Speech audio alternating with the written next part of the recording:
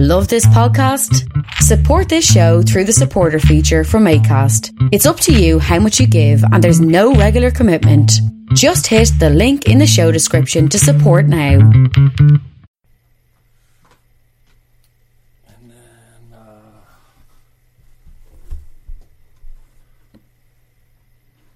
Now, just so I'm clear, Stronger Advice is your new book, right? Strong Advice, yeah. Strong Advice, yeah. Okay, I got Stronger Advice, yeah, here. Right. No, just Strong. Okay, I just wanted to make sure you didn't have a new book in the making that I wasn't aware of yet, so... I might, but nobody knows about that. Okay, good. So, yeah, we'll just play it by ear, man. I know you're good at talking. I've watched a few of your interviews now. I'm so happy to see you on... Ruben, and I'm happy to see Shapiro picking you up. I'm a lefty, man. I'm a former, almost a 10-time Green Party candidate here in Ontario. Okay. Ontario, I don't know if you know where I'm at, but I'm across the lake from Toronto, right near Niagara Falls. I'm in a town called St. Catharines. We're right on the south shore of Lake Ontario. I got red-pilled.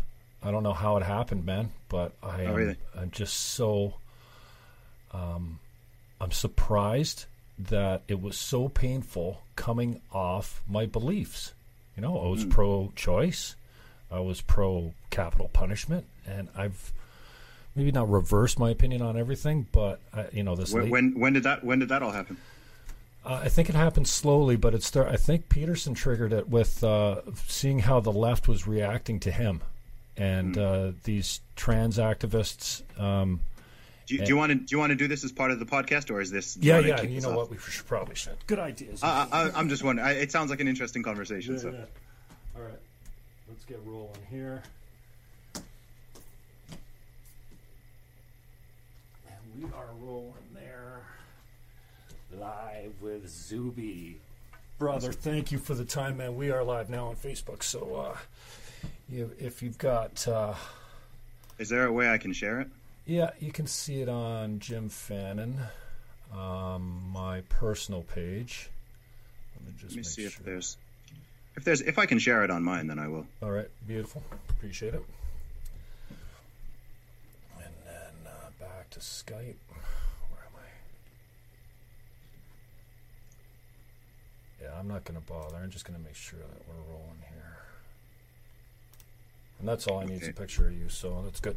Man, so where on Facebook do I go to? Yeah, just check Jim Fannin. It should be maybe a link on the Jim Fannin show too, but at Jim Fannin should come up. Facebook.com/Jim Fannin. You should see it there. Okay.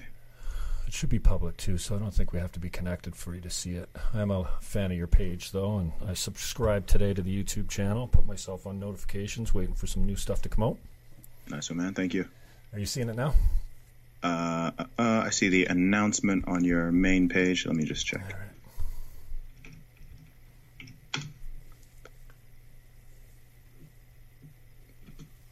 right. Okay, cool. I will... Let's see if I can share this here. Forgot I had the tape over my camera. I'm that afraid of Big Brother. And I don't even sit naked in front of my computer often. I heard Gavin McInnes the other day on his podcast. He's like, he was talking about the effects of caffeine on his sexual parts, and he was sitting naked while he was recording the show, and I'm on my walk, and I'm walking down the street in the North End over here, and I'm just killing myself laughing. I can't even believe he's talking about this. Oh wow. Anyway, all right, I'm going to share it on my page and also my personal profile. Cool, so I'm sure I appreciate it. I'm sure a couple of Zuby fans who are milling around will tune in. Well, I already getting all kinds of action on the last tweet that you sent out, so I appreciate that. I know you were a small guy not even that long ago, but it's weird how this social media can make you internet famous almost immediately. Yeah. So I really have been watching your growth. It's been really cool. So when did you start following me? Good question. I can't remember whose show it was that you got exposure on, or how. Maybe it was the trans lifter deadlift. Okay, yeah. It was for a lot of people. It hasn't been a long time. So anyway, Zuby is my guest. Follow him at Zuby Music on Twitter. Firstly, guy's a stud. Look at him. You can't see him now, but you'll see it later. Fiercely handsome. Oxford educated, a British rapper, podcast host of the program Real Talk with Zuby. He's an author, a motivational fitness and training coach, and self-declared free thinker. Love that. An inspiration for millions. His new book, Strong Advice, and album, Perseverance, The Best of Zuby, are available now and everywhere. So welcome, Zuby, to the show, man. First, I just want to say thank you for the time. I know you've got a lot of pub lately. We were just talking about, how, social media can make you an internet star almost overnight. I know we can talk about how that happened. But yeah, if you could, I know you've probably done this a few times, but just for my listeners and people that are watching the show now, try to go back to the beginning, a little bit about yourself, how you got to where you are, just a good, solid primer in the background of who Zuby is. Yeah, no problem at all, man. So I'm Zuby. I'm a full-time independent professional rapper. I have achieved quite a lot completely independently, including selling over 25,000 albums around the UK. I've performed in 8 different countries, had my videos viewed online over 5 million times, got over 120,000 followers across social media, and opened up for a few well-known artists, including Tech9, Akala, The Pharcyde. And I also run a podcast called Real Talk with Zuby, which comes out every Friday. I talk to a whole bunch of interesting guests on there. Had guys like Gad Sad, Dave Rubin, lots of other well-known people on there, and lots more to come. And I've also recently become an author after releasing my first book, which is a fitness ebook called Strong Advice, Zuby's Guide to Fitness for Everybody. That just came out in May. So, yeah, got a whole bunch of strings in the bow. I also do some public speaking, some coaching, whole bunch of stuff, man. I'm trying to do everything. Cool, man. So tell us about how you got started and your claim to fame here as far as the early days. I know we'll talk about your deadlift record coming up, but how has this progressed, how slowly, and maybe some tips on others that are, considering dipping their toe in the podcast pool or the ebook pool or what have you? Yeah. Okay, well, the podcast and ebook, those are brand new for 2019. I just started my podcast in mid-January. I've done over 40 episodes so far. That's actually going to be there's a local radio station here where I live in Southampton, UK, that's actually picking it up, and it's going to start broadcasting on their station in a couple weeks' time, which is really cool. So it'll go out on radio as well. Cool. Yeah. The book also, that was a 1-month turnaround. So those two things were not things that I wrote the whole book in about 2 weeks. Wow. So I was not necessarily planning on becoming a podcaster podcasting I'd been thinking about for a while, so I knew that was coming. The book, though, that came more on a whim, and I was like, you know what, why don't I do this? I sat down, blocked out a week, and just sat down and did it. In terms of everything else, though, going back to the core of what I do, of course, being a rapper, being a musician. So I studied computer science at Oxford University. And when I was there in my very first year, I started rapping just for fun. I actually got stuck in an airport one time when I was traveling, and I had a 24-hour layover in Paris, and I didn't have much to do. I just had my MP3 player with me, so a pen and some paper, and I just started writing down some rhymes. I've been a hip-hop fan since my teenage years, so I guess I'd rapped before, but always rapping other people's stuff. This was my very first time ever putting pen to paper and writing my own stuff, and I picked it up fairly quickly. Fast forwarding a little bit, when I was in my second year of university, after I'd been rapping for about 9 or 10 months, I actually released my very first album. So I put out my first album when I was in university. It was called Commercial Underground, and that had a song on there called Step Into Me, which was my very first single and my first music video, which got a lot of love. They played it on the BBC radio in Oxford. BBC Introducing supported it. The music video got played on national TV. The video was shot in the university as well, so it was a little bit different. I think it was probably the first rap video shot at Oxford University. Oh, okay. So so it was a little bit different. It was kind of my USP. It was like, okay, this guy's in Oxford, and also he's rapping. That's a little bit different. So I finished university. I got my degree. I did 1 year. I did my music full time, and then I actually moved to London to go and work in the corporate world. So I was a consultant. I worked for a management consultancy company for several years. For 3 years in total. And then in late 2011. Wow, that's a while ago now. I took the plunge. I jumped out and I went to doing my music full time and just hit the streets and started grinding, really, man. Just started putting out my albums, putting out my CDs, just traveling all over the country and selling them, doing gigs in different places, organizing my own tours. A lot of that stuff, I still do to this day. I mean, I'm still independent. So everything I've done, everything I've established so far, a lot of times people think I've got some manager or agency or some publicity behind me or anything. But no, it's all genuinely been done off my own back. I design my own merchandise for the most part. I design my own album covers. I do most of the stuff like I'm a true DIY artist, with the exception of making beats. I'm not a producer. I work with different people on the beats. But pretty much everything else, down to my websites, really? I built and created all that stuff myself. Self-made, that's awesome. And tell us about your experience. You certainly don't come off as a victim in this victim culture of the left. Everyone's a victim, intersectionality. I mean, if you're black, and then you can go all the way down the list. Tell us about your experience and, you're growing up. I know you were raised in, you spent a decade in Saudi Arabia. You were born there, I think? I wasn't born there. I was born in the UK. Okay. Yeah, Tell us about your experience, though, as, from your perspective. Yeah, no problem at all, man. So my family background, my parents are originally from Nigeria, but I was born in the UK along with my siblings. And we moved to Saudi Arabia when I was a baby. So I went to preschool there. I went to school there. It was like an international school / American school. So that's why my accent to this date sounds like the way it does now. I've been in the UK on and off for 20 years, but my accent Canadian is just, to me, brother. I sound Canadian. Yeah, well, yeah, that's the one, because I think I think a lot of people hear like a combination of American and English. So okay, yeah, well, that would work out to be Canadian almost, yeah, right? A lot of people think that it's Canadian, or it doesn't matter where people are from. Like, yeah, everyone thinks it's American or Canadian. Yeah, but nice. So I grew up in Saudi Arabia for the most part. I did go to boarding school in the UK from a pretty young age, from the age of about 11.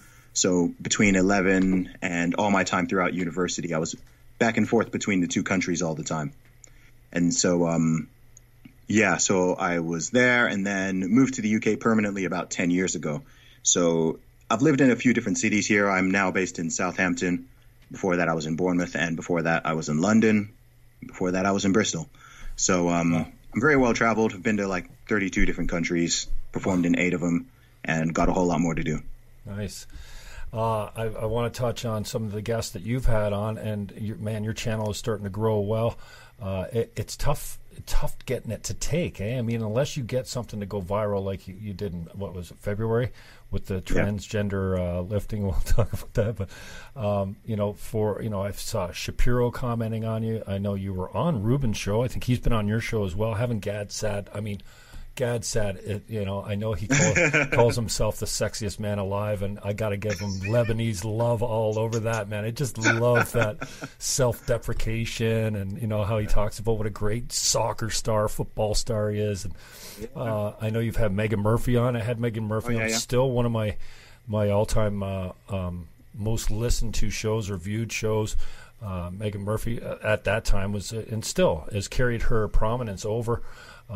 Ashley St. Clair, another here we have a young independent thinker, just happens to be a conservative and a Trump supporter who's just getting murdered on social media out there. You know what I mean?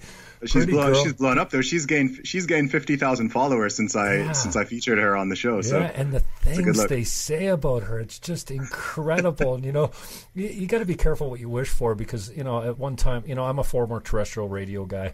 I had a couple different shows, and you come out to the social media, and it's a different world because the interaction, right? And you really got to have thick skin. And I'm a student at Gary V's a little bit, and I think I heard you say, or even Crowder said the other day on his close for Louder with Crowder on Thursday night, it's just do something. He struggles with mental health issues. Just get out of bed and just do it, man. And so I know you've had some help along the way as far as some viral help on social media. Had some great guests, but what and I heard Tim Poole say the other day, oh, so you want to be a YouTube star, eh? Well, I've been working for 2 years doing 7 videos a day on 3 channels and 16 hours a day. You know, like, so you want to be a YouTube star? Here's how you do it. So you dude, man, in anything, bro. I mean, I released my first album in 2006. So to anybody who thinks like Zuby has just showed up in 2019, like, no, there's a whole catalog for you, which you can go and discover. I mean, if you look at all my social media accounts, all of them are more than 10 years old. The newest one is like 8 years old. The oldest one is 15 years old. I've been on Facebook for 15 years. Wow. So so you know, you can go on Twitter. Like, I joined in 2009. So a lot of people have discovered me, not just this year. I mean, I gained a lot of followers last year as well, just because I started putting more of myself out there, putting more of my thoughts, my observations about the world, and just things that go on in my mind. I started putting that out there more rather than kind of siloing off my personality and only putting out my music and my art. I decided to just become a bit more open with it, because it seemed like the world needs more rational voices. And I was like, okay, I talk about all this stuff in private with people, with my parents, with my siblings, my family, my friends. So why don't I start putting out some of these ideas or opinions on Twitter primarily? Like, my other ones, I don't know, I don't put out too much on there. I just think Twitter is a good platform for it, because I can write, you know, I can just talk, I can think out loud in short bursts. I don't need to put up a photo or worry about getting crushed by the Facebook algorithm, and it's a lot faster than YouTube too. So I found that that's just been a great platform for me, and it's my biggest platform. And, you know, the other ones are sizable, but I just think that Twitter, in terms of a social network, for all its flaws and for all its annoyances, I do think it's the best social network out there. And so tell us about what put you over the edge with this video you took at the gym, which was absolutely hilarious, brother. Like, I mean, that's what I love most about you is I love your heart most, because I think, you know, when you were saying you put a little bit more of yourself out there, I'm saying in my mind, are you just being honest and open as before where you couched? I mean, you can't. I see you talking about abortion. You're talking about some really heavy subjects out there. Yeah, man. And lots of that stuff people tend to keep to themselves because they don't want the backlash. Yeah, but do you know what it is that made me become more outspoken? Is the fact that I realized that people who held very opposing views, values, beliefs, and ideas to me, many of which I think are destructive, they are very outspoken. Mm-hmm. So I was like, okay, well, someone needs to counter some of this narrative. I mean, you touched on before we were really rolling, you talked about Jordan Peterson. You've already mentioned people like Gad Saad, Dave Rubin, you know, people who are known for being public figures who speak out and speak honestly and have conversations about some of the stuff going on in society. And that's important because you've got people who are pushing some crazy ideas, and all it takes for crazy ideas to completely infiltrate and perhaps even dominate society in the long term is for people not to say anything. And most people don't want to say anything. The moderate middle is silent for the most part. Yeah, exactly. But that's the majority of people. That's the thing. So you can hear this fringe and that fringe, the and extremes. That fringe and that fringe. They tend to be, people who are more radical tend to be more outspoken. Right. So they'll be there, like, you know, pushing their crazy ideas, and that's fine. They've got the freedom of speech to do that. I'm not trying to deplatform or shut anybody down. Right. But if someone is saying this on that side, it's like, okay, well, what about this side? Mm-hmm. And it's like, okay, that other side, I wasn't, you know, there were a couple of voices out there, but I was like, okay, I need to start putting some of my thoughts out there. And one thing that's really interesting is I feel like I mean, I guess everyone thinks that their position and their opinions make sense, but like, so this seems like almost like a moot point, but I do genuinely feel like on most things I have an opinion on, my opinion is very like reasonable and well thought out and backed by logical thought and research and thinking and stuff. It's science? Not just like something I've heard from some. Science where science is relevant. Mm-hmm. But, you know, there's some places where not everything is scientific. Some stuff is just like, okay, just an idea or a philosophy, morality, or a way of viewing the world, or morality or something. Yeah, some of those things are hard to, you know, science is very useful and science is very valuable, but science doesn't answer everything. Science doesn't tell you how to run a country or how to run a family or how to run yourself, right? Or science have faith. No. Oh, or, you know, what's the point of us being here? Like, science Science can't answer that. It can tell me how my food digests and why I'm stuck to the ground when I, and why when I jump I fall back down. Right? It can explain all that, but it can't tell me anything on a different plane. Right. Which is where I'm a Christian myself, and I'm very open and honest about that. I'm a believer in God, but I think whether or not people believe in God or any traditional religion, it seems almost inevitable that all human beings search for meaning. And I think once you're really searching for that, most people understand that science itself doesn't have all the answers. Right. Science doesn't explain the whole human condition, if you want to call it that, right, or your own personal situation. That's not really what it's for. So what I find is, even amongst people who don't believe in, people who are atheists or even anti-theists or who don't follow any specific religion, they still inevitably crave some kind of higher purpose or meaning or ideology or some kind of explanation. Otherwise it is just like, okay, we're just animals on a big spinning rock hurtling through space, like spinning around a sun, spinning around a giant star.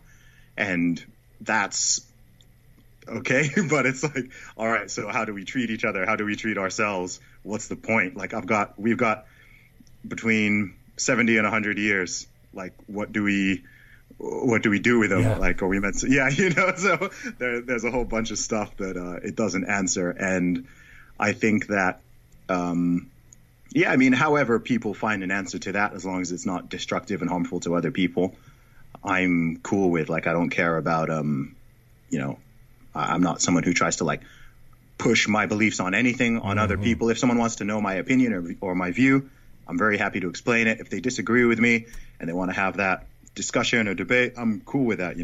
I like talking to people of all different belief systems and ideas. As long as people are cool and respectful, then I'll talk to anybody. I don't like being stuck in an echo chamber. I like to understand the world around me. I want to know how other people tick. If there's something that I believe and someone else has like the polar opposite opinion, my thing isn't like, oh, I want to like escape from that person, or like it's actually like, oh, okay, that's a discussion I want to have. Yeah. Because I think most people do have good intentions, right? And most people's beliefs, I think a lot of people's beliefs kind of come from other people and they just adopt them and they don't really think about them. Mm-hmm. And when that happens, that's even more important to have those discussions, because there are so many people. Like, people say, especially online, people are like, oh, don't bother discussing or debating with people online and you can't change it. I'm like, dude, I've changed a lot of people's minds just on Twitter.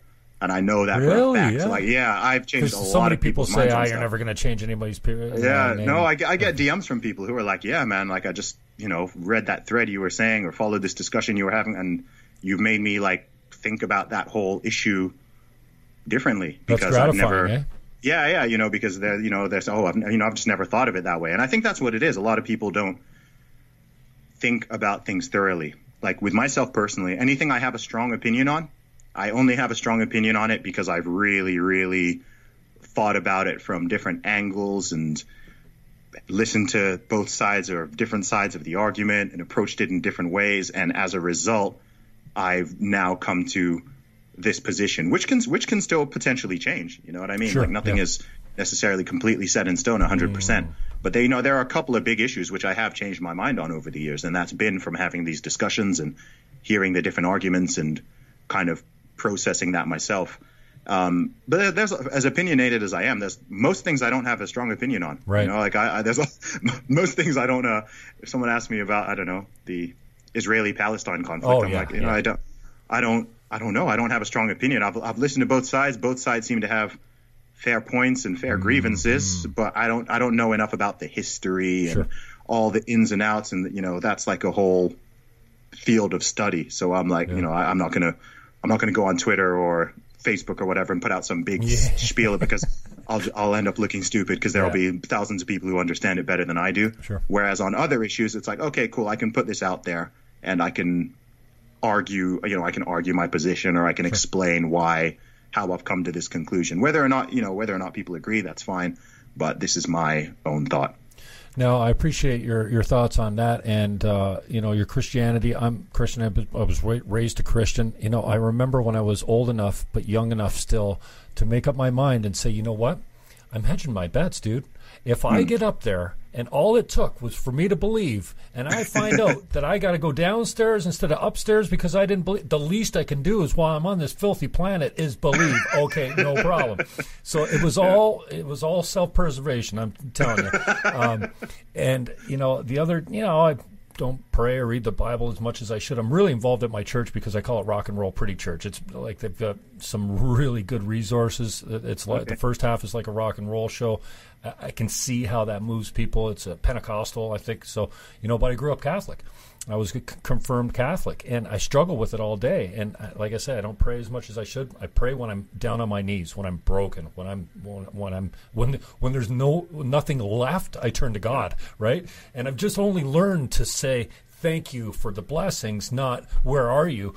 Months ago, I remember telling my men's group, I prayed the other day. I was like, God, if you're there. Oh, what do you mean, God, if you're there? Like, I mean, that's not a faithful man. You know what I mean? So I really struggle with it. But it's been there my whole life, and some of it was conscious and some of it wasn't. But I appreciate your thoughts on godlessness. I mean, maybe it's because my faith is strengthened that I'm a little bit more out there on the front lines being attacked for my belief. There's a couple arguments. One is it's not a baby until it comes out of the womb. We can't even discuss that after. It's just a clump of cells. I can't have an educated debate with you.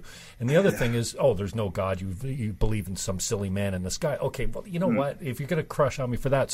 But I appreciate your position, your observations on how this godlessness, Nietzsche said we killed, God is dead. Well, I know that he wasn't celebrating that when he said God is dead. He was lamenting it, and he was worried about the foundations of Western civilization being cut out from underneath us because the bedrock was Christianity and God. And the other thing, and I know you probably, this isn't the fatherlessness in the States. These are two things where I think have spectacularly impacted society today, especially in the States. Fatherlessness. I love this program Robert Bly put out. I don't know if you've seen it. It's called A Gathering of Men, and he really talks about the lack of elders that men have today. So what? Now they're mentored by gangs. So I just appreciate your thoughts on both godlessness and fatherlessness as we move away from what it seems like a more religious society and one that has real strong role models in the house. That's wow. That's a lot right there, man. That's heavy. Pay me the big bucks. Yeah, no, that's heavy, man. Okay, so I'll start with I guess tackling both of them to begin with. I think that what's weird is in the modern Western world, obviously we live in a very, very fairly hyper liberal society now. Certainly in the Anglosphere. So UK, Canada, Australia, Western Europe, UK. And that's got some good things, in terms of like my general views. I'm very libertarian minded. Okay. In that I don't think people should. I don't like the idea of forcing people to do stuff.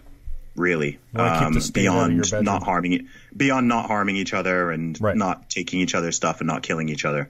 I'm generally of the belief I'm generally nervous about putting restrictions from a top-down perspective on what people can and cannot do. Not because I think that people should do everything, like very, very, very far from it. Like I'm pretty socially conservative. I don't even drink. I've never smoked. I've never taken drugs, anything like that. I don't even have any tattoos or anything like that. It's just not for me. But at the same time, if somebody wants to do those things, provided they're doing it on their own volition and they're not harming other people in the process and they're old enough to consent, as far as legally concerned, like, of course, like have at it, like do what you want. But I think that what's weird is that we've lost a lot of, I say we talking about the modern Western world. I think that people are forgetting the roots and the foundations. And I think there's this almost, I don't know if I'd call it arrogance or complacency, that you can kind of just completely tear out the roots from the tree and people are expecting the tree to stay standing. And I think that goes for both religion, and a lot of people are going to disagree with me on that one. There's some people are going to hear that and be like, oh, no, we want to get rid of, we want secularism.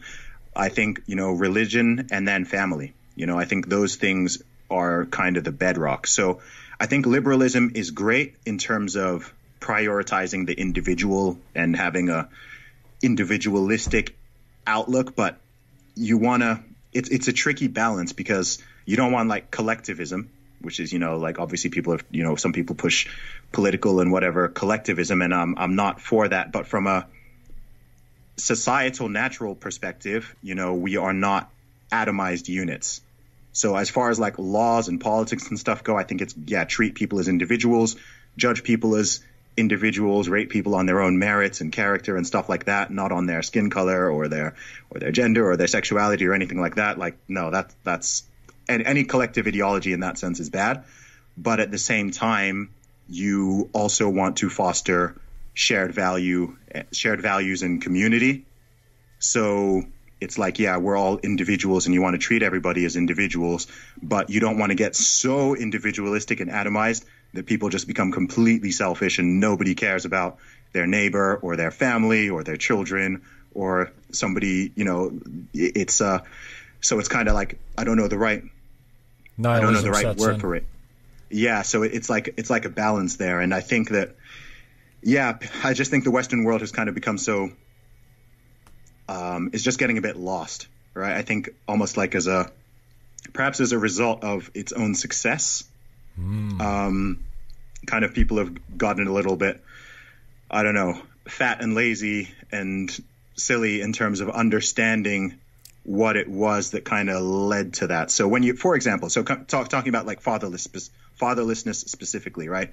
You'll hear some people saying like, you'll see articles come out in blogs or on newspapers, opinion pieces saying, are fathers really necessary? Some feminist will write a piece. Do we still really need men? These kind of pieces. And they forget how they got pregnant, I guess. But you're also just kind of thinking of like, it's almost like this thought of like, okay, look, we've built society up to this point. Things are currently peaceful right now. It's nice. Oh, we don't need men anymore, right? We don't need to defend. We don't need police. We don't need soldiers. We don't need men to build things. We don't need builders. We don't need carpenters. It's like you're kind of just throwing away. It's like you almost want to throw away this whole thing. And it's like, oh yeah, it's fine to raise being a single mother is completely fine. That's ideal. In fact, that might even be better than having a man around. And it's just like you're losing. It's like people are just losing track of what it was that kind of got people to this stage, and also what is the best thing generally for a society. Well, it's worked for so long. It's a reason that it's traditional, Yeah, and there's a reason it takes a man and a woman to make a baby. I don't think that's whether someone believes in evolution or God or both. Like I don't think that's like an accident that it takes both parents and males. If you look at the strengths and weaknesses of men in general, and you take the strengths and weaknesses of women in general, right? Yeah. They compensate for each other. Mm-hmm. Okay. Definitely. So if you take a man and you take a woman, you take a husband and wife and you put them together, father and mother, they're better at different things. Yin and yang, right? The father's job is not going to be exactly the same thing as the mother's job. And again, you've got this idea of, oh, boys should be more like girls, or men should be more like women, or women should be more like, and it's like, no, stop. Like, no, like, stop. I'm just like, stop. Like, this doesn't mean like you need to like enforce, some like fascistic gender roles on people.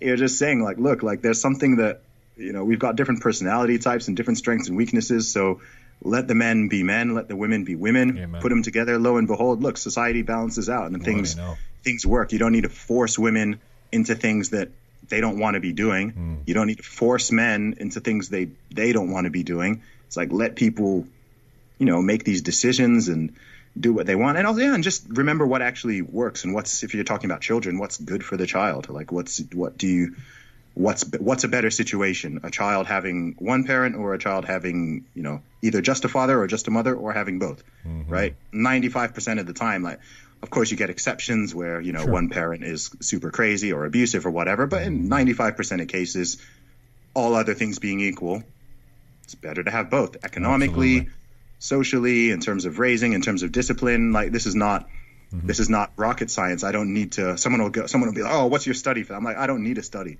right? The study is just like common sense. That's the same arrogant that if you don't have a uterus, you have no say on abortion. Like, I mean, is there men's issues that we're excluding women from? I don't think so. No.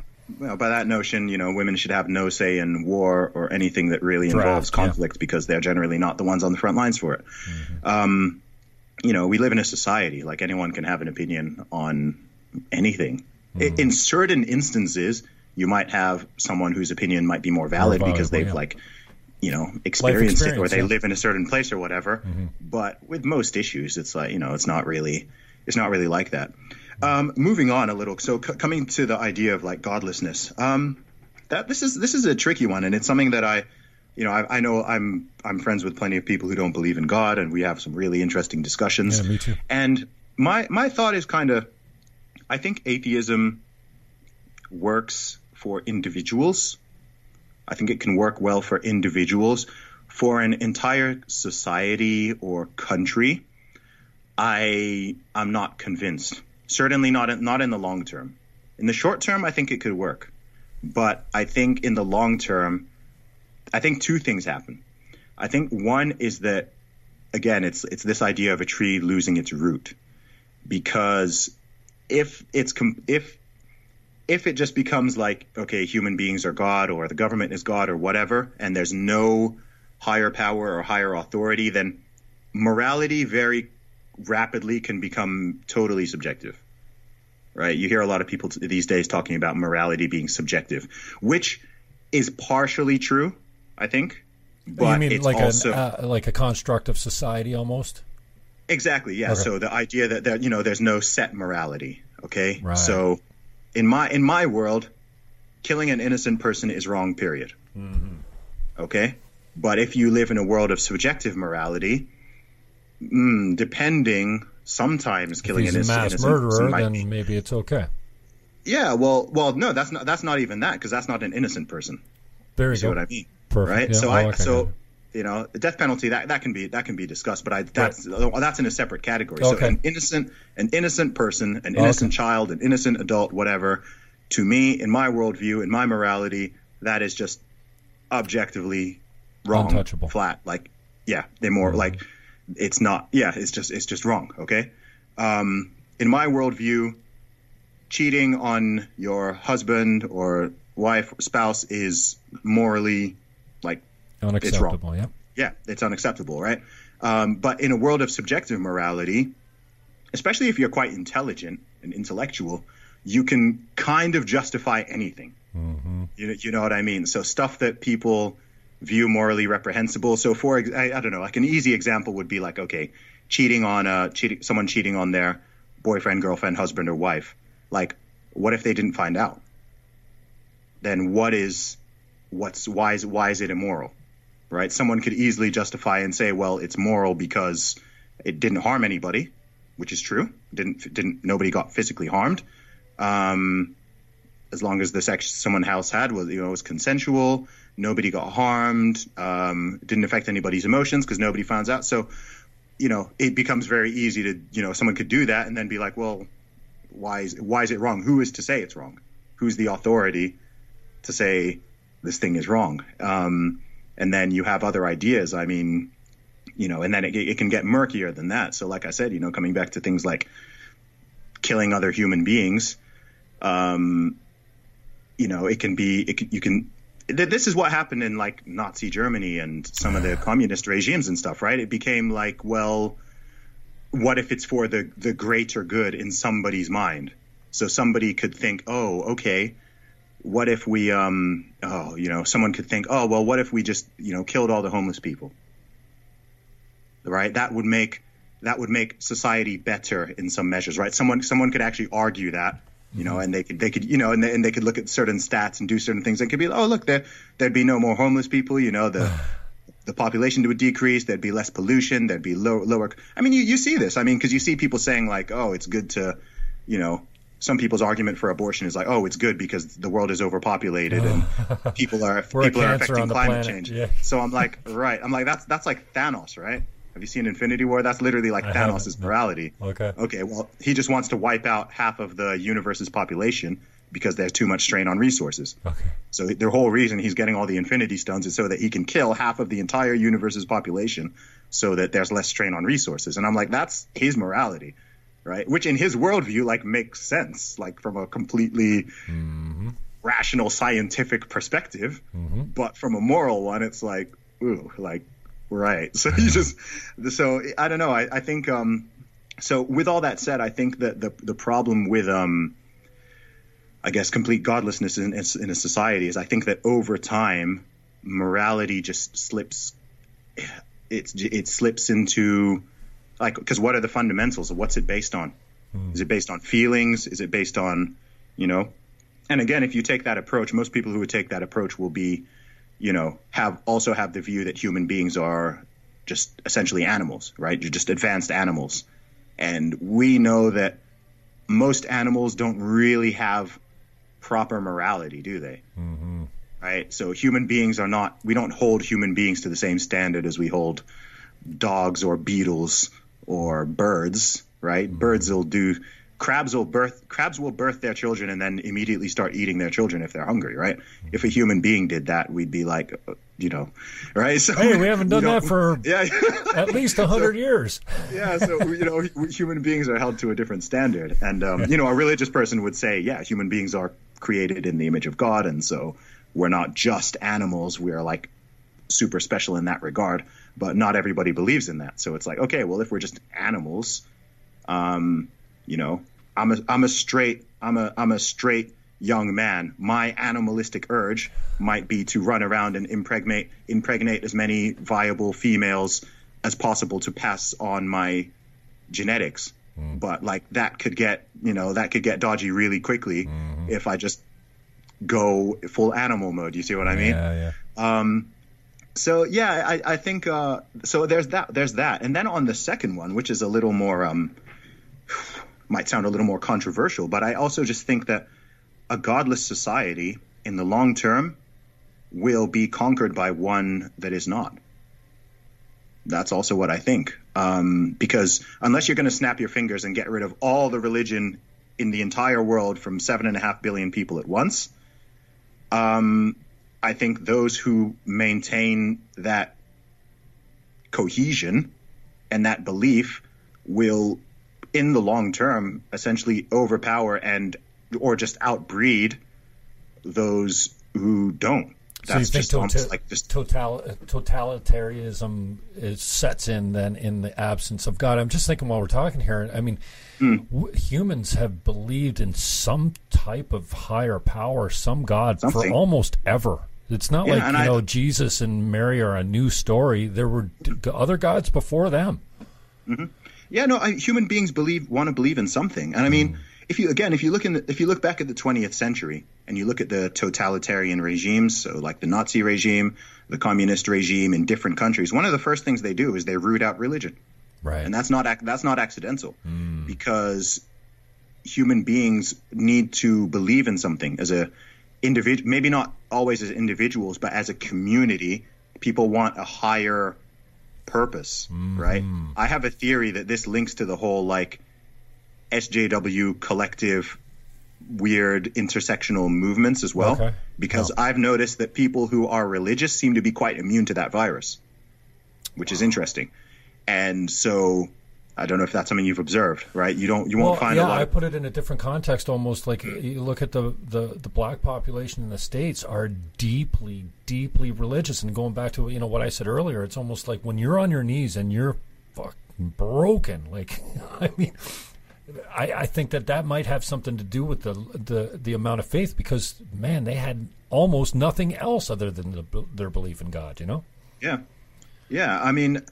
Yeah, I just think there's something in individuals. Like, people want to believe in something. It can be a religion, it can be an ideology, it can be a diet, right? This is what so many people I find now are religious about veganism. They're religious about abortion. They're religious about atheism. Like, that is their religion. They don't even get that that's their ideology, but they live it as a religion. And, I like Peterson's when he takes a swat at this, and he certainly doesn't come out like he knows it all, especially when it comes to God, but this idea that your ideology can be your religion. And, absolutely. You just adopt it. Absolutely. I joke with people sometimes. I especially online. Like, I've spoken to some people who are like hardcore atheists, and I often joke with them. I'm like, dude, you're more religious than I am. Yeah. And you live by all the same standards that we've had.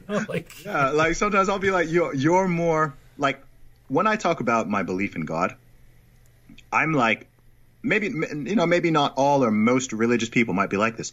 I accept that I could be wrong. Oh yeah, absolutely. Right? It's faith. It's the other side that fights it tooth and nail when they have they're not any more sure than I am. Someone will want me to provide like a written mathematical proof of how Formula. I know God exists, and I'm like, I believe that God exists. Right? I have faith that God exists. I'll be the first to put my hands up. I'll be like, you know what? I could be wrong. I could be wrong. Like, I don't. Right. If someone wants to know why I believe in God, I'm happy to explain that and have that conversation. Yeah. But I can't honestly, as someone who's tries to be an honest person, I cannot be like, I know 100% certain that everything I believe is correct. And judge everyone else accordingly because of your beliefs. No. I'm like, this is my belief. Mm-hmm. You're welcome to disagree with me. Other people are welcome to believe in different things. My belief is not going to lead me to harm anybody or discriminate against anybody or kill anybody. I'm not going to, if people start using religion for that reasons, then that's certainly a problem. Mm-hmm. But yeah, I just find it weird sometimes when I get in conversations with people and they're like so overzealous. Like, they're the ones who are talking with more certainty than I am. And I'm like, I'm just like, which is where I start finding it funny, right? Or especially when they condescend, when they're looking down their nose at you like you're a freaking idiot, like they know better than you do. And you want to have this conversation. I like how Rube and maybe even Crowder, their tactic in debate is backing up until we agree. Yeah. And then let's take it small steps forward to find out where our beliefs fork in the road, and then maybe we can have some understanding of why that happens. And I appreciate your thoughts on that. Not to put God at the bottom of the ladder here, but I want to move on to some, especially the conversation. Like, I feel like I know your heart.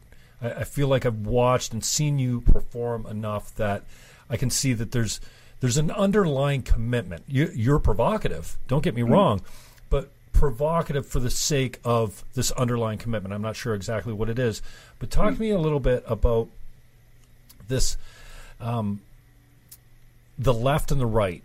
I came up with this, and this is like 2 years ago.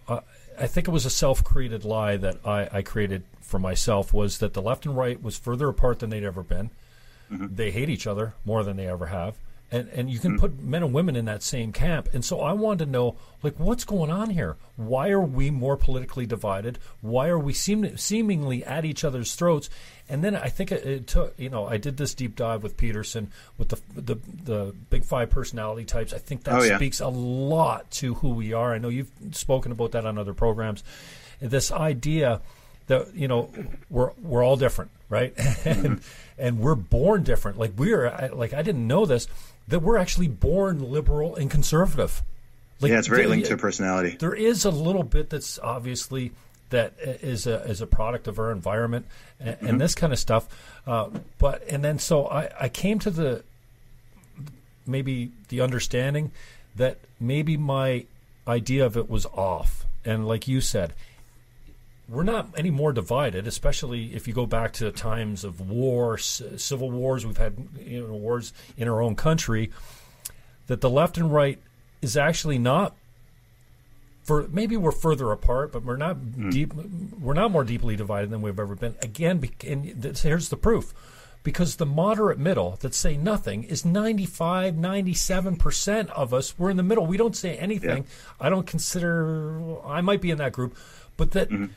The extremes are the ones that have the loudest voice now, and they're actually convincing fairly intelligent guys like me in the middle that they're the majority, that they speak for society, when really, I mean, if you go back and look at it, evolution, the fringe ideas that were radical and extreme, that the people that came up with these ideas were killed and persecuted. Then and expectations change over time. Human sacrifice used to be something that was commonly accepted. We don't do that anymore. We don't eat our own people. We don't. This kind of stuff. we don't eat each other. But the human sacrifice one, I'd argue is still. But that's a whole another kettle of fish. Yeah, at least it's not common anymore. But I just came from this idea that we're more divided, and then I thought to myself, you know what? Maybe not. Maybe it's just that the extremes now, with the social media the way it is, have this huge platform, and now I think with Trump's done a lot of things, good and bad for society. I like the fact that everyone's political now. Everyone's talking about politics. So if nothing else, Trump did something. Trump just landed in the UK right now, and I was laughing about the fact that people. I was laughing about the fact that people are protesting him. I just think I'm just like, just go be useful, man. Like, what's protesting Trump going to do for your life? Seriously. Yeah, so I just came to the conclusion that no, we're not further divided. No, we're not at each other's throats more than we ever been. It's just the extremes that have a louder voice now. Both are true, I don't know about Canada and the UK. In America, the Republicans and Democrats are more divided than they've been for about the past 50 years or so. And that's factual. So in terms of their actual position, Republicans haven't moved very much, but Democrats have moved a lot further left. Oh, for sure. There's actually some interesting data on this. And not just that, but the feelings, like if it was something like if you went back to like 1980, even, like most Democrats they didn't actively dislike most Republicans and vice versa, whereas now that's not true. Something like 70%, I'd think, of like Democrats actively dislike Republicans, and a majority of Republicans actively dislike Democrats, where it didn't used to be like that. In terms of why it's the case, I mean, I think it's a few reasons. I do think some of it is some of the stuff that we touched on earlier about loss of common values. Right. And one of those common values, whether people like it or not, or think it's better or not, one of those things is religion. Right. So that's one of those things. Like one thing I love, when I'm in my church, or any other church I go to, if I'm visiting, it's like you've got like, people talk a lot about diversity. It's like you got genuine diversity in there. You'll see people of all different colors, shapes, sizes, and that's backgrounds, a strength when you have a common belief. Yeah, exactly. But that the belief unites everybody. Right. And actually it's a tricky one, because I think here's one thing about human beings that I've really come to understand in the last few years is that human beings are naturally lean towards tribalism. I was going to ask you that. Do you think that hate comes really naturally? Like, I feel like we're all taught to fear the stranger. Different color, different sexual orientation. Yeah. We're just, you look at it and we're like, what? No, I'm not going to. Yeah. When I say tribalism, I don't mean hate. I just mean that people are naturally tribal. So this could be, you see it in sports. Sports are a great example, right? Because sports taps completely into people's natural tribalism. And you see how that tribalism plays out in sport. And I think sport is good because it's like, it's a way to vent that tribalism without actually hurting or fighting each other. It's almost like a mini war, isn't it? Right? If you watch American football on the field, watch, play, and sometimes even in the stands, Yeah, and what's interesting is the things that make you good at sport are the things that would have made you like a very good hunter, right? So it's like it's accurate throwing and hitting and fighting and dexterity and agility and speed and endurance. It's basically like these are the people who would have been like apex hunters back in the day. So it's almost like society still kind of worships those people. It's just that rather than hunting, they might be really good at kicking a ball or throwing a ball or shooting it into a hoop.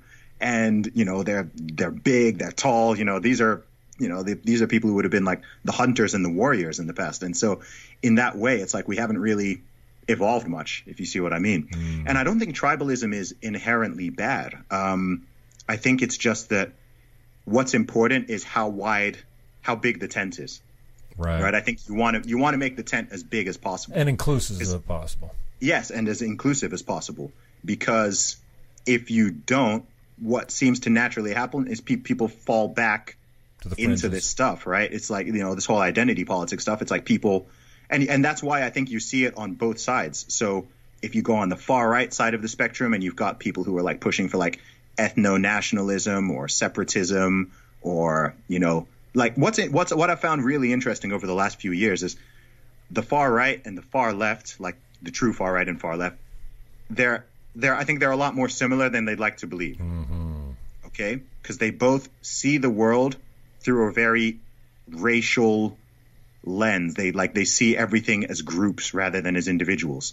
So whether you're looking at the far right or the far left, you're going to hear stuff about white people and Jews and black people and people of color and this and that. And it's like they use the same words and they're kind of coming at it from slightly different angles, but they're still doing the same thing. They're looking at this conversation and they're like, this is a white man talking to a black man, right? I look at this conversation and I'm like, this two dudes talking to each other. You see what I mean? Like I can. Well, you're assuming my sexual identity, Zuby. I am. Yeah, we're all doing that. Sorry, part of my bigotry.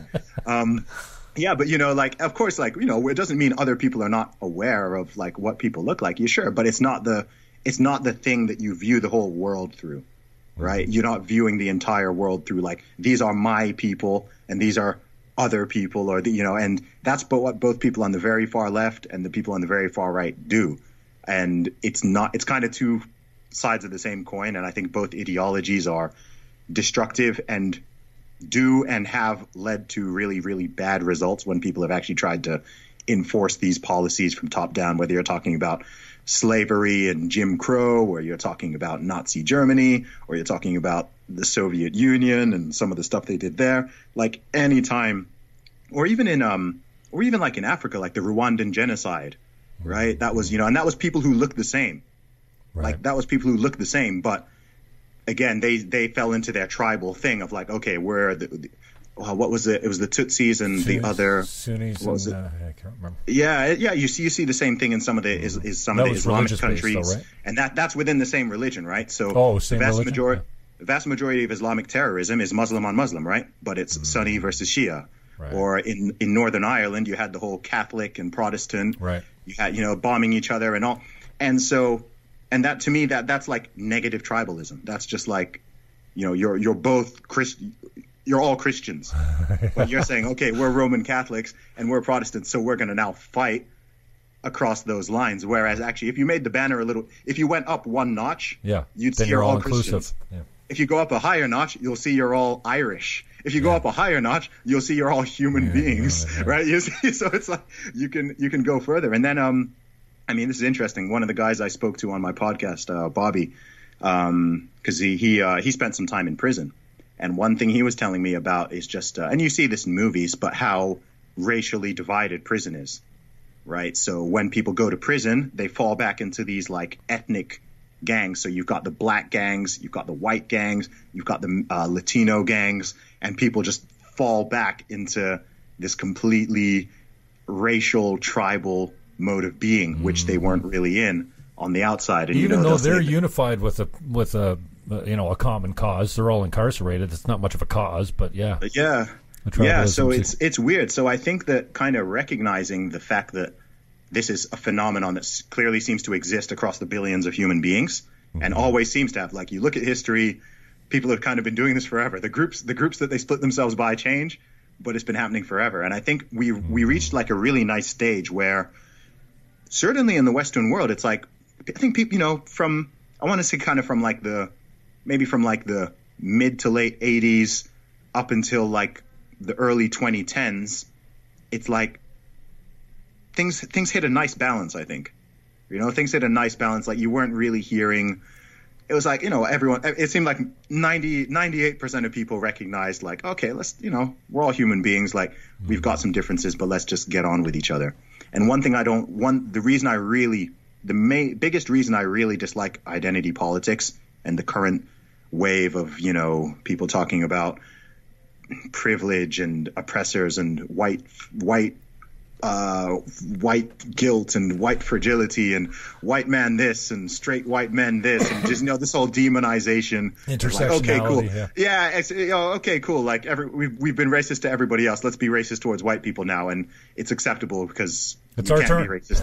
you can't be racist against white people. People say, right? Look. And I'm just like, dude, like you're doing the exact same thing that you've been moaning about forever. right? You've just inverted it. That's how I feel about the guys that hate Trump so badly right now. I'm like, you don't even see that you are being Trump right now, you idiots. Yeah, that's what I saw. I saw that the London mayor Sadiq Khan had put out some article in the Guardian about, and I was just like, dude, he was complaining about divisiveness whilst being divisive. This is what always happens. Like, the media will be like, oh, there's too much division in the USA, blah, we're tired of division.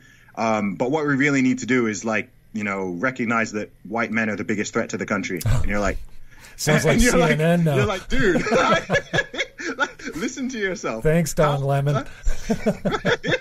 You're like, idiot. That's like a legitimate sentence out of someone's mouth. And you're just like, dude, like, what makes you think How are you still employed? That's but you're just like, the hypocrisy just amazes me. I'm just like, and they can't even see it. It's just like, I'm really, I mean, my worldview is very simple. I'm just like, love is the answer, baby. Dude, I'm just like, I'm like a true equalist. Like true, like to the core. I'm like, when people say like treat people as individuals, I really mean that. Not like people say it as a platitude, but it's like, no, like, but so few people, like, a lot of people aren't really doing it, right? You'll get people talking about, oh, we need to treat people with equality and dignity, and we want to embrace diversity and embrace this and that. And then that exact same person will then jump on Twitter and start attacking somebody for their skin color, or for the fact that they're a man, or for the fact that they're straight, or the fact that they're gay, and you're just like, dude, like, practice what you preach. Well, it's okay because they're privileged, and we need to chop these people down with all this privilege, man. That's the thing. I'm just like, and the things that people classify as making people privileged are so arbitrary and random too. Right. So as someone like myself, maybe I feel passionately about this because, like, I'm actually privileged in a lot of ways. You consider yourself to be pretty privileged. Yeah, like, I'm genuinely pretty privileged, right? So when I hear this idea of, like, if I'm with a group of other black people who have, like, a similar background to me or whatever, and I hear one of them, like, say something about, white privilege, and I'm like, dude, like, we in this room are more privileged than, like, 98% of, the white people in this country, right? Like, almost everyone alive today is privileged. Let technology alone and food and all that. If you go further than our own countries, like, I've never heard anybody who is not privileged talk about privilege in this way. Never. I've never heard anybody who is not privileged make a big deal about somebody else's privilege. All the people who espouse these ideas and who go along with this crazy, weird intersectional religion, or all of them are privileged. On their iPhone. All of them are privileged. Down with capitalism from your $1,000 phone. All of them are privileged. It's amazing, right? If you go to parts of Africa, if you go to parts of Asia, if you go to South, no one is there like talking about privilege. Or if they are, they're specifically, talking about someone who's like in the royal family or in the government or something like that, where they have some kind of nepotism. So, like, I'm just like, look, all these ideas just need to get buried. Like, I'm sick of them. Like, there's nothing. I don't think anything positive comes of them. Like, I literally just think it's a pure destructive force. It's not like it's like, oh, okay, well, it's good for this and that. I'm just like, no, the whole thing is crap. Like, it's just a bad idea. Do you know what I mean? Like, tell me what is good about intersectional identity politics. Like, how is it good? What's good about it? What's it bringing to society? Nothing. Literally nothing. You could have said that there was a time, when there were laws on the books that specifically discriminated against certain people. Then it made more sense to be like, okay, well, there's a law that specifically discriminates against black people or against women. Yeah, that's almost like if you come out today and say there's, racism. We don't. You take the States for example. The United States is not a racist country. Like, yes, racist happens. Historically, it did happen, but right now we're living in the best of times, and to say that our country, our province, or the globe is inherently racist right now, I just say, well, show me how. Obviously, it happens, but that's the thing. If you come out now and say, you know what, we don't live in a misogyny, we don't live in a rape culture. What do you mean? Then the leftists come out and they're like, "Are you kidding me? Rape happens all the time." And we get it, but we deal with it significantly. It's treated seriously. Here's the problem. Here's a thought I had recently. I think that I'd be interested in this. I might tweet this out later to if I can phrase it properly. But I'm going to scoop you. I won't get half as much traction though. I think a big problem. This is like a new thought. I've never heard someone articulate this. Okay. I think that as societies and laws genuinely become more equal, inclusive, and tolerant, the necessity for left-wing politics decreases, both socially and politically. Do you see what I mean? So you think it's a work-making excursion for those on the left because they feel like, we're getting better? Well, they like if you're a left-wing, say if you're like a left-wing politician or you're someone who's into this identity, like you need there to be an oppressor and a victim for your whole thing to even work. Right. Do you see what I mean? And fear. Right. Huh? And fear. Yeah. Well, if racism, if you literally completely somehow removed all racism and sexism from society overnight, what would these people do? Right. You see what I mean? The whole thing is based on racism, sexism, homophobia, and other types of bigotry existing so that you can stamp them out. And there's certainly been times, and there still are many countries around the world where that is still needed. Yes, absolutely. But in the Western world, it's getting harder and harder to genuinely say that we live in like a really discriminatory, racist, homophobic, sexist, and whatever. And then we're moved to Jesse Smollett, someone, like it's we live in such a great time that we have to fake race baiting. Yeah, you have to pretend stuff, right? People are making up fake rape cases, fake hate crime cases, fake, because it's like it needs to, and people almost like one of the funniest things with that whole Jesse Smollett thing was how disappointed people were when they found out it wasn't real. I was like, shouldn't you be happy?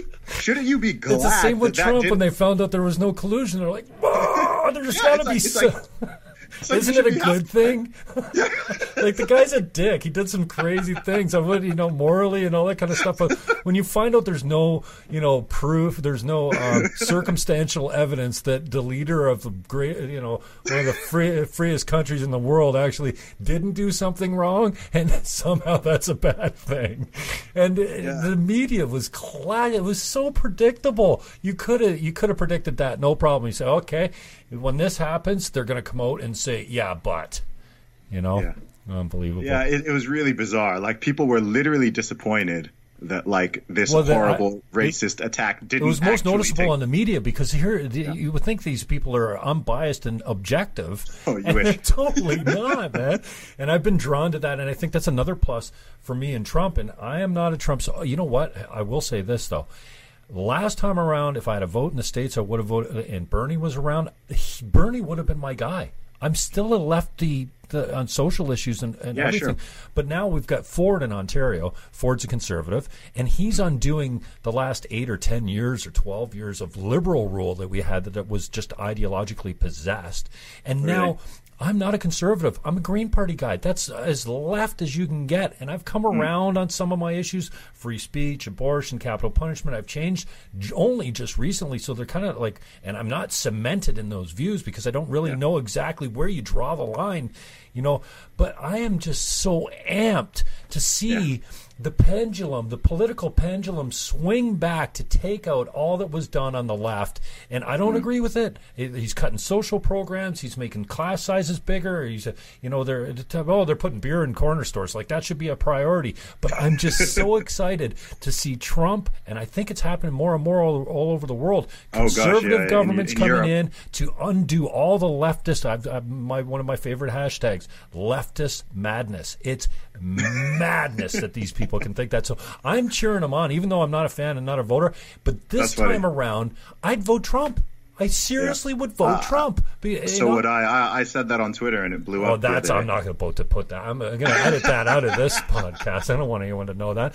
But it's not ideologically. It's not ideologically placed. It's not based in personality. It's just based on, the left has had their run for a long time, and they've done whatever the hell they wanted. And I take great pleasure in watching it being undone. That's all. I mean, I think the truth is, you always want to be somewhere in the middle. I think as an entire nation, right? Like people will individually have their different views Ashley and stuff. St. Clair called me a moderate. I finally know what my label is now. I'm like, you bitch. I didn't call her that, but like, you moderate? I told her I don't know what I am. She says you're a moderate. I'm like, how dare you? How dare you? Oh man, I mean, yeah, I don't know. I think like if society starts going too far right, then I will happily vote to bring it a little bit more left. Right, like my thing is always just like you want it somewhere in the center, whether that's center or center left or center right.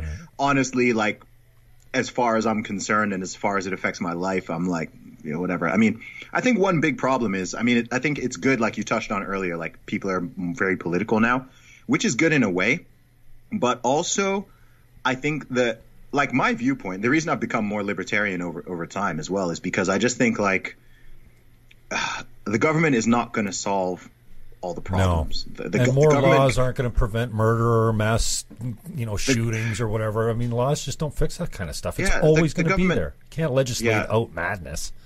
The government has a job and it can do it well, but it's up to us as individuals and as families. That's why family is important, and as families and communities and societies and towns and villages, like from all those different scales, to do our best, to maximize our own. That's why I really like Jordan Peterson's overall message. Some people criticize him for not trying to mandate some government things and starting with the individual, but it's like that's been my philosophy for a long time. And I think why he's so sorry to interrupt, but I think that's why he's like, people are thirsty for his message now, and I think it's because we really have made it acceptable to just have no personal responsibility. I'm late because of the traffic.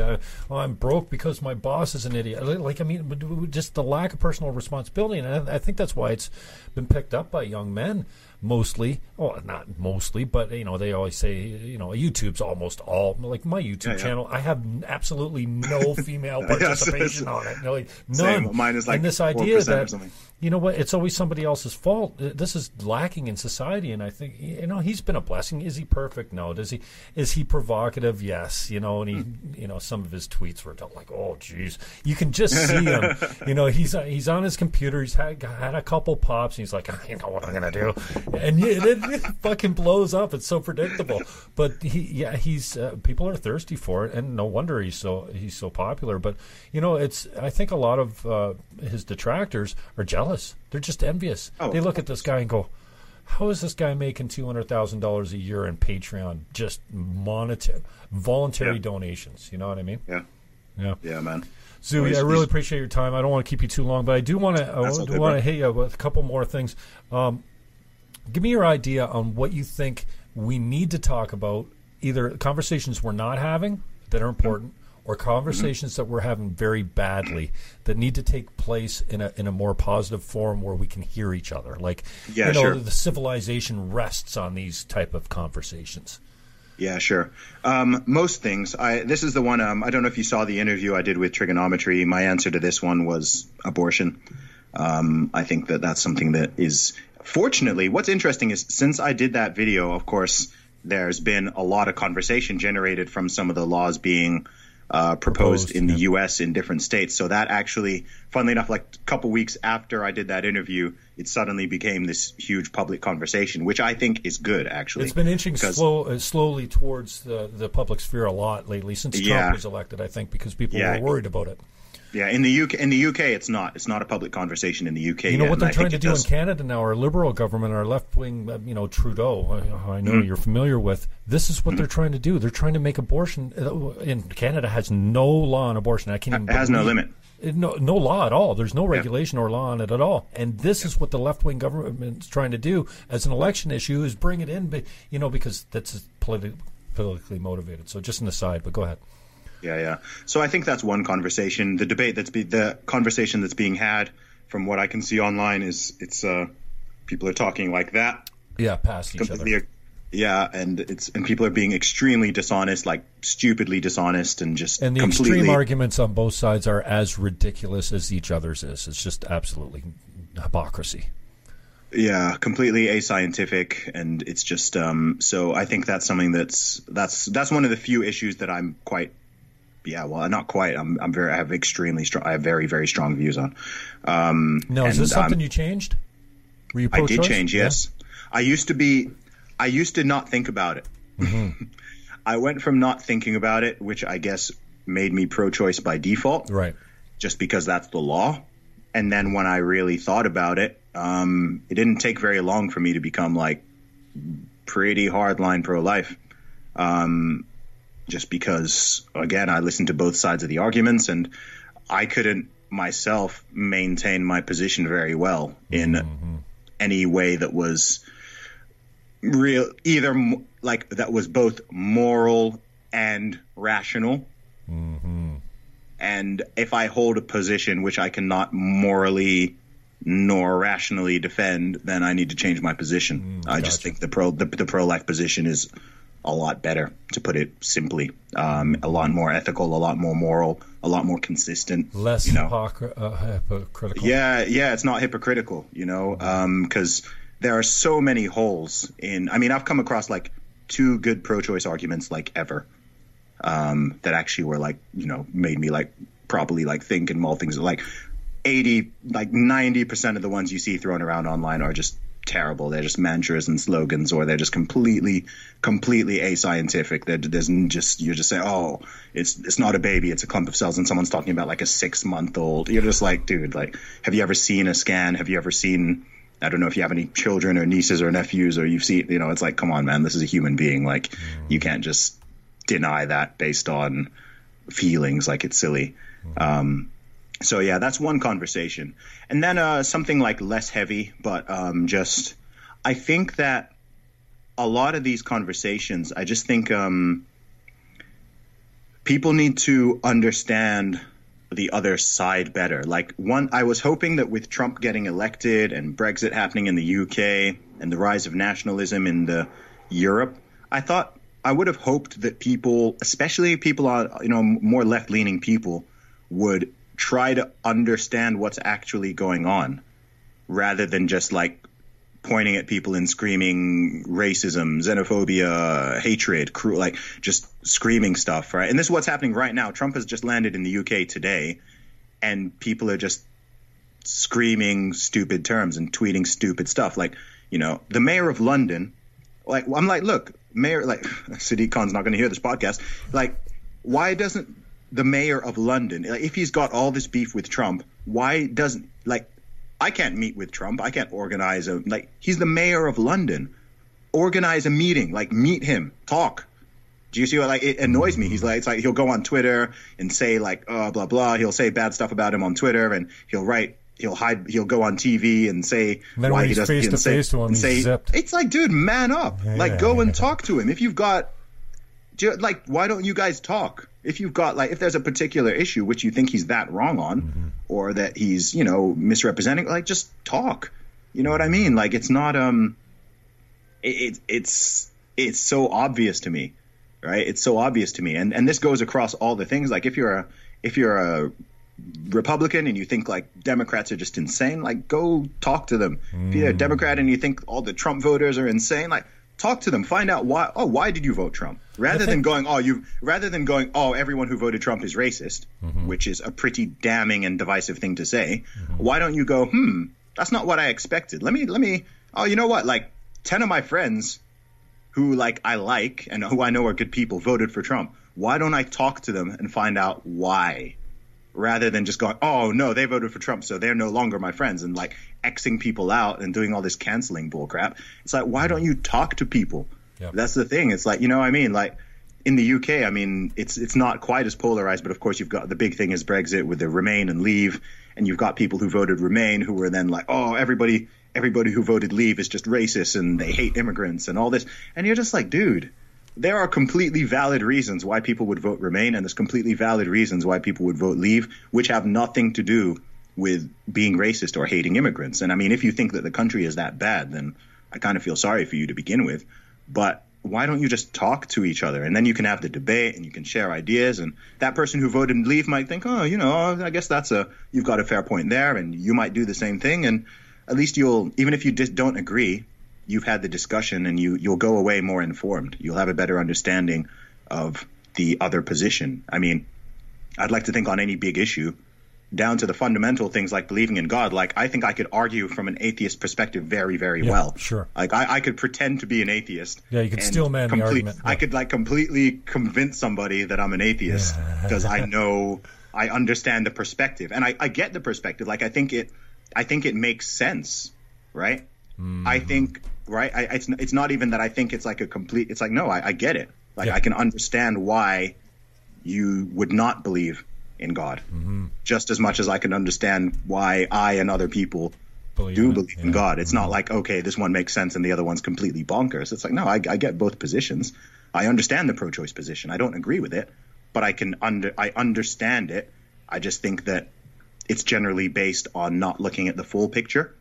I think the pro-choice argument hinges very largely on ignoring what is being done to the fetus or baby and just completely focusing on framing it as a women's rights issue rather than a human rights issue. And I think that's kind of like very selective framing, whereas I think the pro-life position is looking at the whole picture and like, okay, what's actually going on when an abortion happens, and let's not ignore that there is a life, or at least depending on the stage, a potential life, human life that is being taken here, which is the honest position. And like, yes, there is, of course, women are the ones who get pregnant.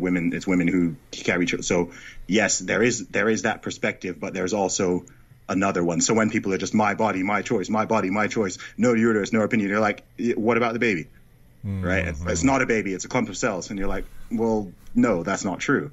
And it's just such a hard-headed, annoying position, because it's like, okay, can we have an honest conversation here? You see what I mean? Yeah.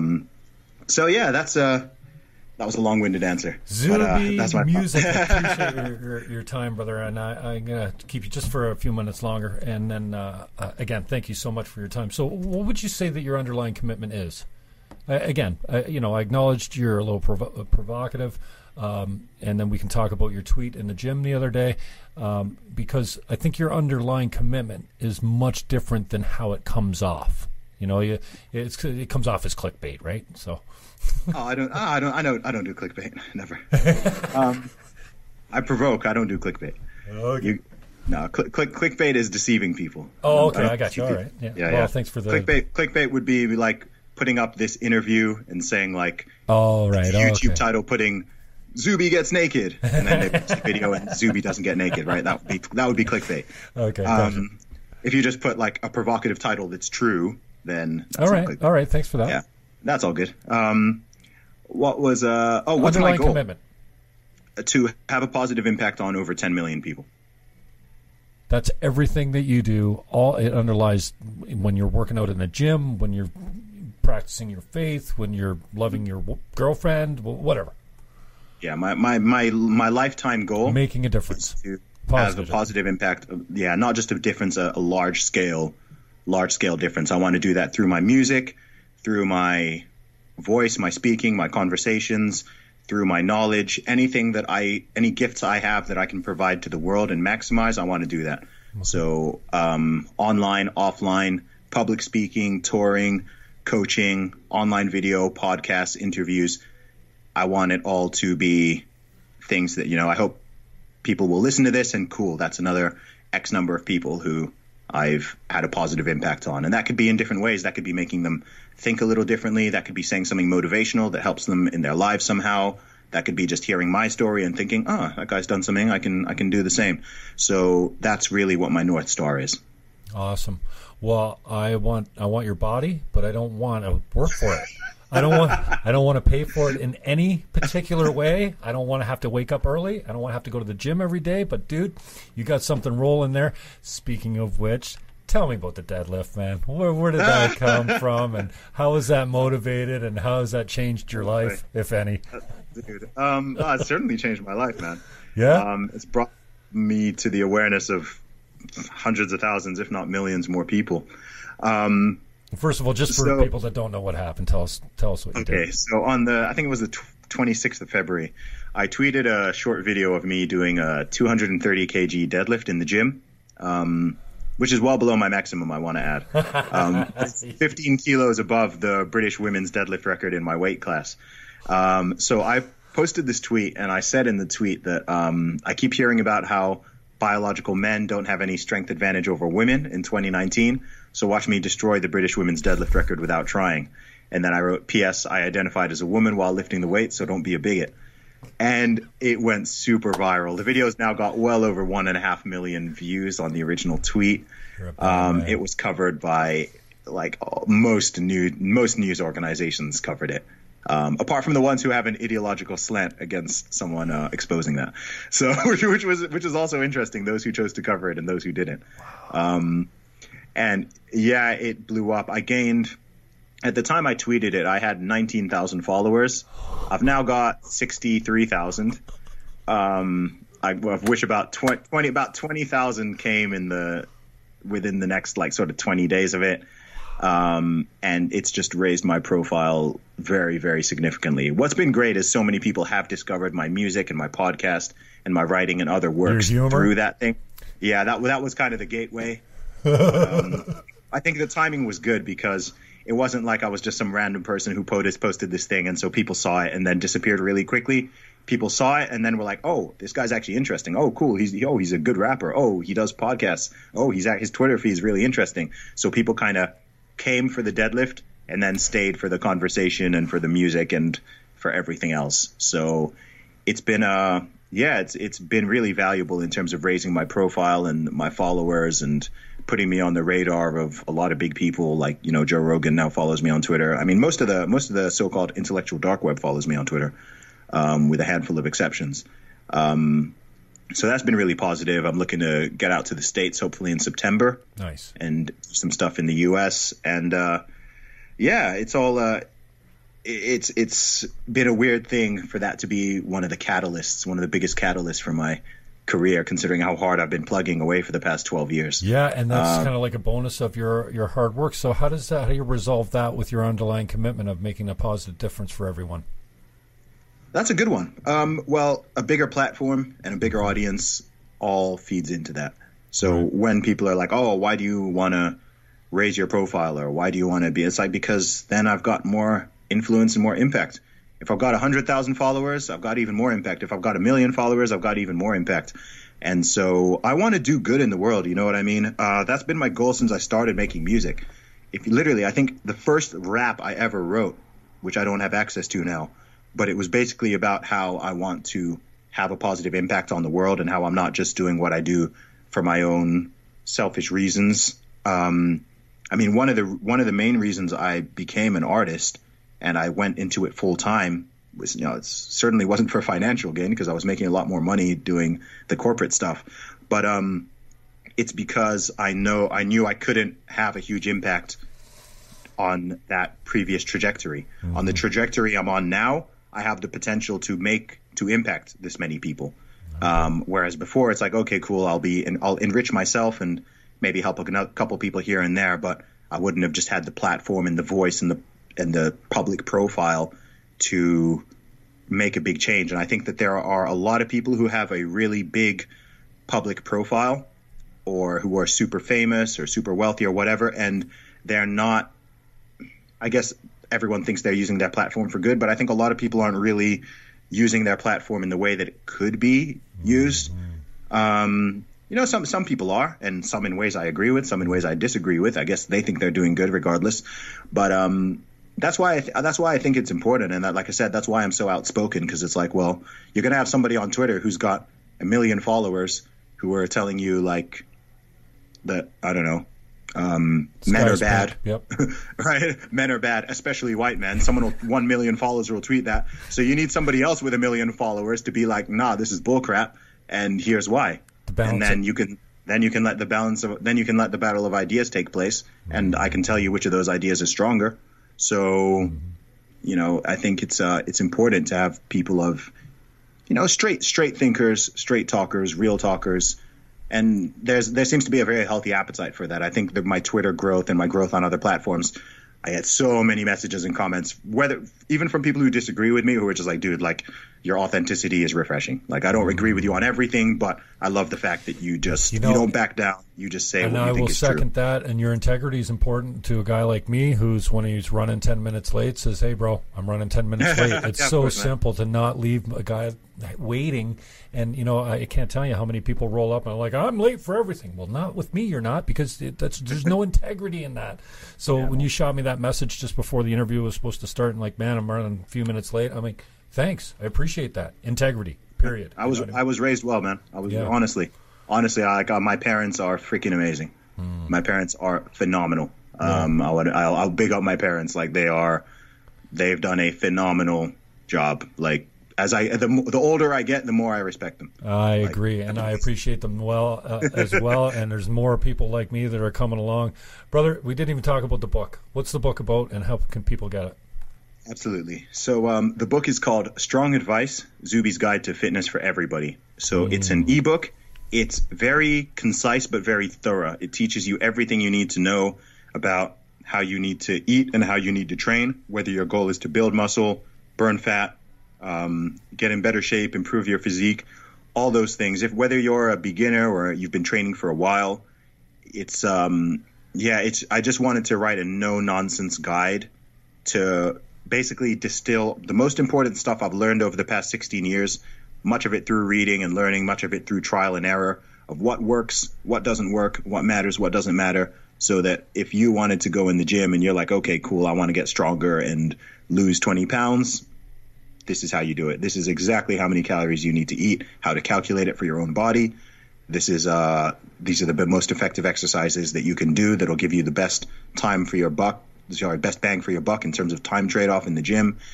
And and then dispelling a lot of rumors about, people worry about, it's 8 p.m. Can I eat carbohydrates? Is it okay to eat fruit? Can I do this? It's like, look, it just dispels all the rumors and puts it down real plain. If you like the way I tweet, you'll love the book because it's written in the same way I tweet. That's very frank and honest and no BS. If you want to check it out, the link is in my Twitter bio. My Twitter is @ZubyMusic. You can also get the book directly at teamzuby.com, TEAMZUBY. Now, dude, you're an outlier. You don't smoke. You don't drink. Your rap is all positive. You don't have any tats. I mean, dude, you're breaking the mold, and you're successful, even better, trying to make a positive difference with your rap, something that I really appreciate, brother.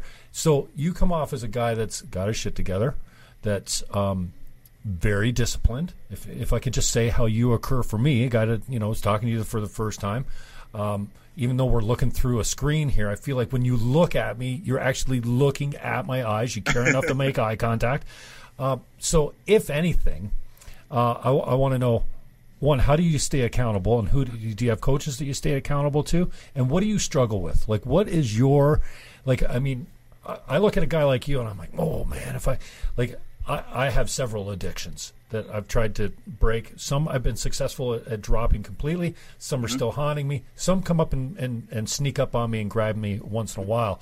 But I know what it's like when I'm like standing in front of my vice. I'm like, okay, I'll just start again tomorrow. And then I'm weak. I wonder what keeps you strong and what you struggle with and how you stay accountable when you come up against it, when you're really struggling. You're like, okay, I can have this donut or I can stay on my goal. You got to have a higher purpose, I guess, that drives you. Yeah, absolutely. I'll say number one is just, I think I'm fortunate in terms of my personality type. Okay. As in, I am and have always been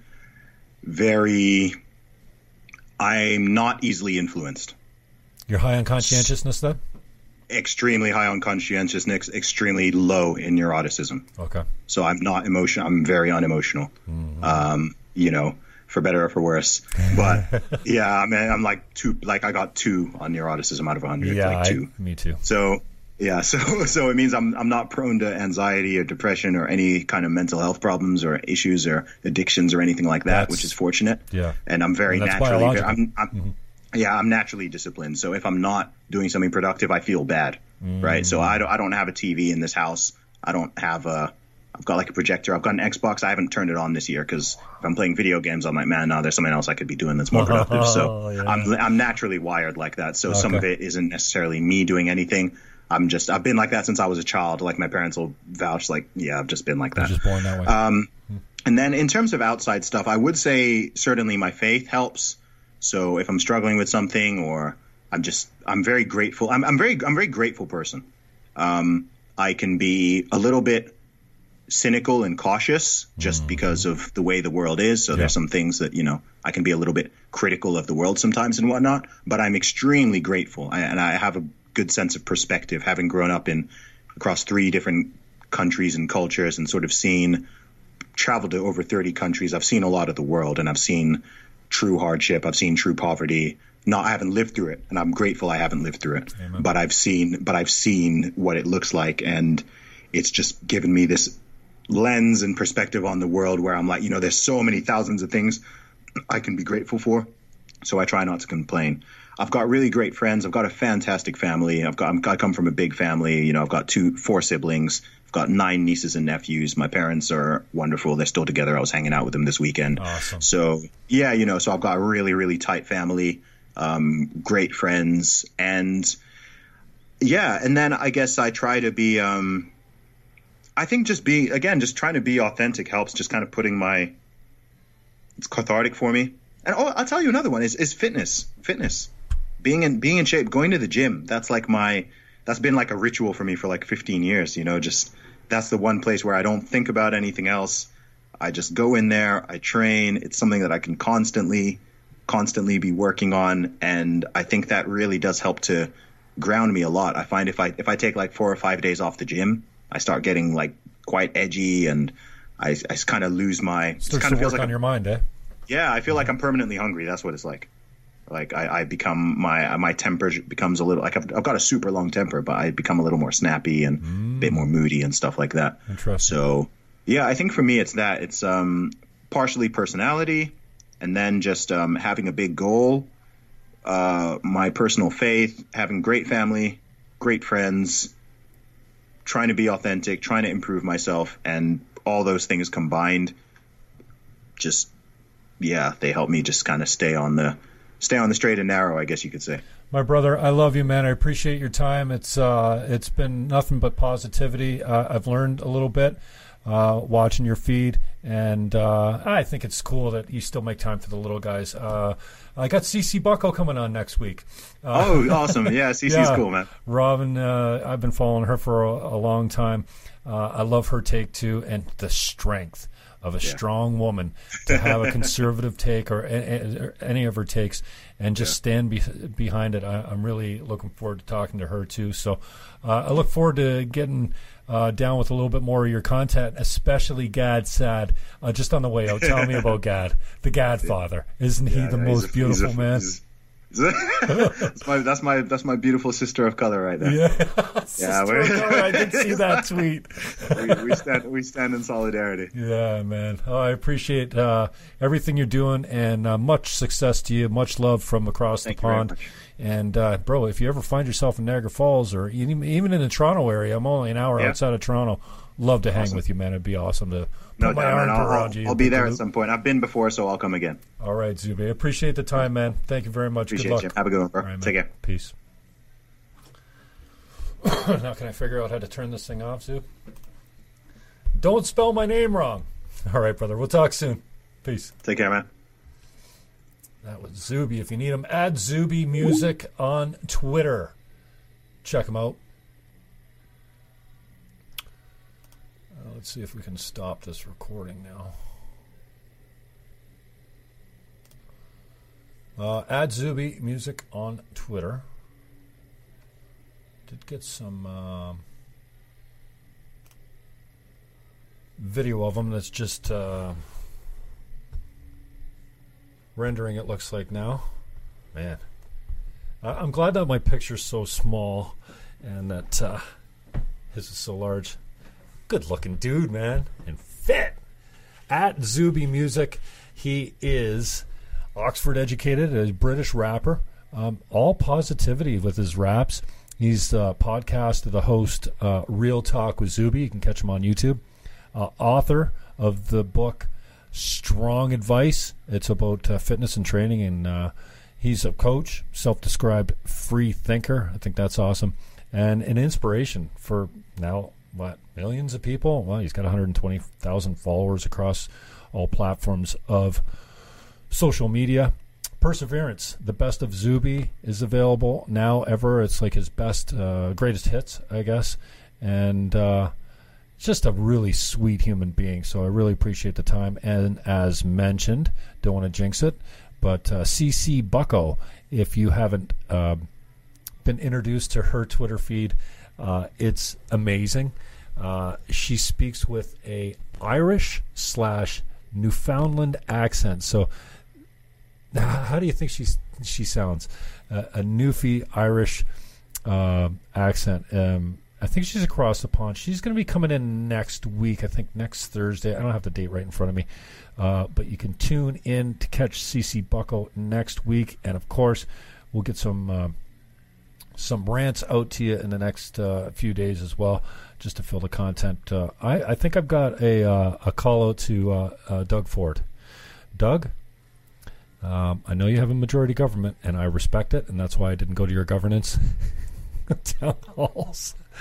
But for anyone that's watching now, I know, Doug, you're not, but to my local conservative MPP, I gotta chime in. Do not amalgamate.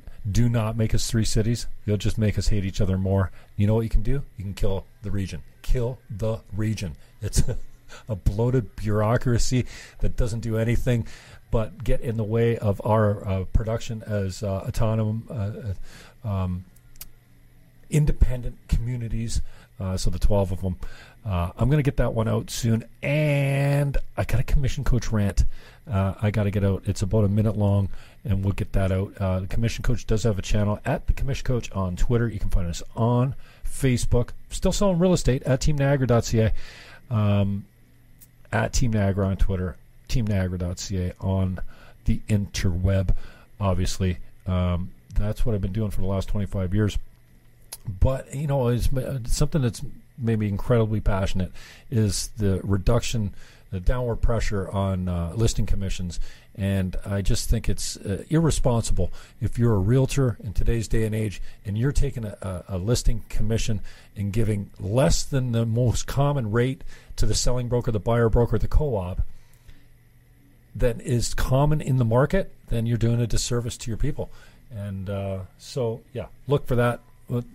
Before we come out with CC Bucko next week, I'm looking forward to that, at Jim Fannin, at The Jim Fannin Show, and we'll talk to you soon. And check us on YouTube. Man, we've seen some cool growth. Not substantial, but for me, substantial. YouTube's been showing some growth and a lot more activity and comments. YouTube.com/Jim Fannin is where you find it. And we will talk to you soon. Oh, don't forget, go check out rockourtown.ca for all Niagara music, 24 hours a day. It'd be awesome if you put this on at your place of business, especially if you own a business. Put it on in the background. There's no offensive language. There's no offensive genres of music. It's all kind of middle of the road. Middle of the road. Go check out rockourtown.ca and get to know your Niagara music scene. All right? I don't think there's anything else. Thank you, Zuby. Go check him out at Zuby Music, and go check out his video that he put up there, crushing the British women's deadlift record. While he, I don't think he actually copped to this in our interview, but he was identifying as a woman at the time. And so he wants to be recognized as being the record holder because although he was a man when he came on the show today, when he broke the record, he was a woman. So at realestate@teamniagara.ca if you want to send me an email. Otherwise, get a hold of me on social media. I'm out.